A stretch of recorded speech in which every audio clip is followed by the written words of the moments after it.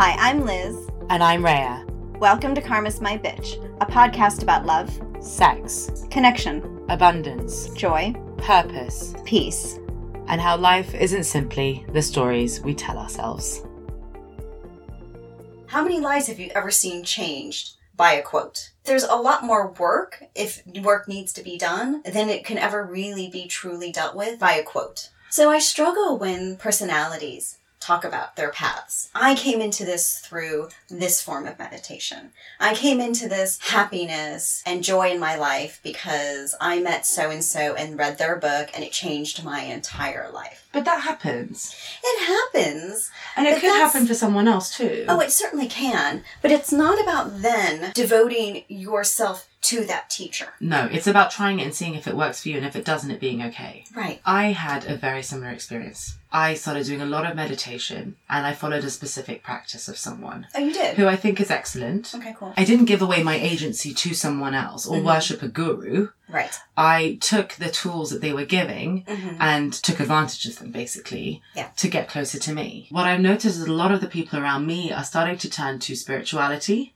instead of religion. But the problem is that whilst we've lost the light of religion, we seem to have almost kept its shadow. The shadowy practices that I associate with religion in some ways, I see now echoed in people's relationship with spirituality. Oh, yes, because it's just transference. So it's all or nothing. Yeah. Everywhere I go. And whilst, ironically for me, who I am an extreme addictive person, this never sat right with me. This idea that in order to be new age spiritually, you have to be vegan, you have to wear sun-blocking glasses, you have to stay away from electronics. It became another extreme. Yes, very much. And it almost felt like it was invalidating people who were either just exploring it for the first time or who liked parts of it and didn't like others. Oh, yeah, who really liked eating meat. Yeah, it also was putting a lot of people off. Oh, I'm not surprised. It puts me off. Yeah, it's the hangover from religion, of devotion, that we've now put into spirituality in the same way. We've just gone from one end of the spectrum to the other. And it's not necessarily about finding middle ground either. It's just about finding where you are and where you want to be on that spectrum. Okay. Because what keeps people really in that space of complete and utter devotion, but to the point where they're renouncing their sense of self, is fear. That if I'm wrong, if I listen to my own desires, then something bad can happen to me, and I can't handle that kind of responsibility. When true spiritual maturity is to be able to say, I am responsible for my entire life. At the end of the day, it's not about necessarily taking on a practice. These practices are only meant to bring you back to yourself. And when you are fully in yourself, in your energy, in your light, and loving yourself, that practice is done. Yeah. And when we're finding ourselves in this level of extreme devotion, you're not in flow. No, you're operating from fear. Absolutely. And as I see people falling into these practices, whether they be a kind of religion or a sort of new agey spiritual whatever, or the somewhat in between, I just keep seeing people get lost in the message. What works is just to throw it all out and start from zero, which is look at yourself in the mirror. Look at the ways in which you've been inauthentic with yourself, and look at yourself with great compassion and ask, where have I been completely authentic with myself? Yeah. Just like you said before, even though I know sometimes when I go against the rules, I might be hurting myself, I have to be true to myself. I do. And that's how you are able to live with yourself. Yeah. And that is how you are able to live in integrity. And so when we're falling into these new age spiritual practices or this religion, that's not a mirror to us. It's a mirror of an ideal to us. It's also a bandage. I mean, and I'm very guilty of this, but I think it's why I have such faith and trust issues around this stuff. Yeah. If it's really real, how much of my devotion does it require? My answer would always be zero, except to yourself. We're in a place where we can question some of this stuff and go, does it ring true to me? And kind of pick and choose the bits that make us feel good or make us feel love. We do, but that's the point of this, is we don't need any of those anymore. Okay. They are merely crutches. While they were seen as tools before, doing without them, we're better off. So without them, we're what though? What do we have then? We have ourselves. We have the love and support of our family and friends. the core issue around the need for devotion, to subscribe to a particular place in this religious spiritual spectrum, is fear. And that fear comes from doubting our purpose. And it tells us you're going to sacrifice who you are, who you know yourself to be, for the sake of this relationship between you and this quote unquote church. And by church, I don't mean a structure. I mean whatever this collective is. But on top of that, it's also so you can feel connection to others. I know a lot of people who will join different meditation practices or whatever it is because they are a collective themselves. It comes with friends with like-minded beliefs. Right. And so it's not just you have a connection to something bigger, you also have a connection to your fellow human. Yes. And that kind of connection to the collective is only genuine and authentic when you've already formed that relationship to yourself. You do not get to that relationship to yourself through other people and through another practice. So there's no harm in joining groups once you are in your whole place. I don't know if I agree with that.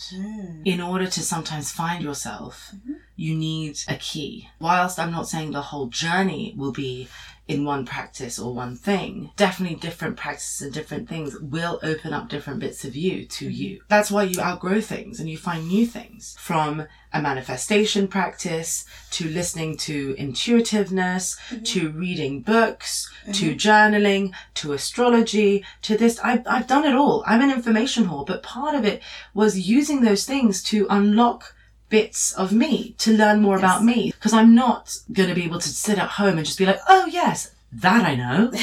I won't. Yes, no. Well, to be fair, you are a dabbler. Did you need it all? No. Part of what also drove you to it is not just curiosity, but because, and some fear, if I get this wrong, I at least need to have some tool. So there's a lack of trust that also drove you into some of those. Totally. Right? But the benefits of going into those things, I don't know if I would have found out some of that stuff without it. But my point is that going forward, the benefits do not outweigh the negatives. Because what's happening more and more, as a lot of these 3D constructs are falling apart, people are desperately trying to have something to anchor them. And then that spiritual practice or that religious practice or whatever, that becomes their reality, right? That's their life preserver. And what's so bad about that? It's not the truth. It narrows one's path to the divine because it's still looking outwardly, not inwardly. I'm not trying to say that people are wrong in what they're gravitating towards. What I am trying to say is stop for a minute and think about why you are. What is driving you towards this? I mean, I know enough people who dabble, spend years and years and a ton of money on all these practices, going to seminars, going on retreats. And I'll tell you that after 10 years, they've barely made any progress. They're not filled with their truth. They're not filled with their light. They're not filled with their knowledge. They're filled with everybody else's knowledge. Yeah. When you've been able to really connect with yourself and your purpose, you have all the knowledge you need because the truth is so much deeper than that. The truth takes you so much farther than that. And there are so few practices in existence at this moment that get you there. Only the ones that really help strip away all those layers and blocks to your own self-knowing. So what you're saying is, it's really about reconnecting to yourself. Instead of giving my agency and power to something outside of me, which could make me feel good, but might not be my truth, I am going to start my divinity inside. Sometimes questioning why I'm looking outwards instead of inwards and facing those fears. Absolutely. And block out the noise. Block out what so many people are trying to tell you. Because once you know your own truth, then you can respect other people's. Then you can know your own love. Stop asking for someone else to tell you what's wrong, even the guides, even your best friends, even anyone outside of you. And you've just got to follow what feels right to you, because that's the peace. It is. And then if you fuck it up, and then the you peace. learn. Yeah. It's the missing piece and it's the peace. Yeah. The inner peace. There's too much noise right now. And there's even more and more noise because people are searching. They are desperately searching, more than they have been at any other given time. Because we sense that it's important. We sense that it's now. We sense that time has come for this. But yet we've been so blinded and we've been living in that 3D reality for so long, we've lost our way. And so we want some light. We need somebody to kind of point us the way. Actually, we are all within that collective. We all have that truth and we can each find our own way. And we're all going to interpret it differently. Oh, yes. So there's this beautiful theory that I learned in my first year or second year of university. Okay. This is the intellectual portion of the podcast. And it was about communication and pure communication. And how unless you were standing in front of someone who had had all the exact same experiences, knowledge, emotions, feelings, interpretations, everything as you, that there was no way you could ever say anything to them and for them to understand it in exactly the way you meant it. Because no matter who you are, or no matter how you are always going to listen to it with the lens of your own perceptions, stories, and experience, rather than what the other person is saying. Yeah. It's just human nature. It's just who we are. I guess it's the same for this, is that you could meet someone who really has got it all figured out. Find me that person. Find me them, but you could, let's say, in a very hypothetical word. Yes. But unless you've got it all figured out too, you're not going to understand them anyway. Not fully. No. And the missing piece for many of these teachers and students is compassion. Because compassion is what allows you to understand that person, even if you haven't been in their exact shoes and done everything that they've ever done. Because it's saying, I see where you're at, and that is okay. And I see you without judgment. There's so much out there. To be happy, you've got to do X, Y, Z, A, B, C, and we'll throw in the kitchen sink. That actually what it's doing is it's also creating more anxiety for people. So much. Is it like the fear, the punitive part of religion I carry today, although I don't believe the other parts of religion. So I'm still waiting for someone to come and smite me. Well, because that stuff stays with us. And it's in our wiring. To be fair, it's still in many people's DNA. But epigeneticists will tell you, trauma from lifetimes, it still is expressed in our DNA, right? When we're talking about religious and spiritual devotion. In as much as it's in our wiring to believe in punishment and stuff, it's also in our wiring to believe in the divine, to want the light. When you're in it, you feel a glow, you feel love. It's all so lovely. And so all of these other things have just been channels to the divine. We don't need these channels anymore, though. We don't, because we're finding that we are the light of the divine and that it resides in each and every one of us. And it always has. So really the light of the divine can be found, not to sound like a fucking greeting card, but I know, seriously. I'm going to do it. Oh no. When you share a laughing moment with your best friend, or when you see someone that you haven't seen in a while and you feel your soul lights up. It's any moment of love is really what it is. It's not just sort of like flow in terms of creative flow or anything. Yeah. It's really when you are in a moment of love. And whether that love is for yourself or someone else. Yeah. But that love for someone else can only be achieved once you love yourself. Absolutely. So the first step is to love yourself.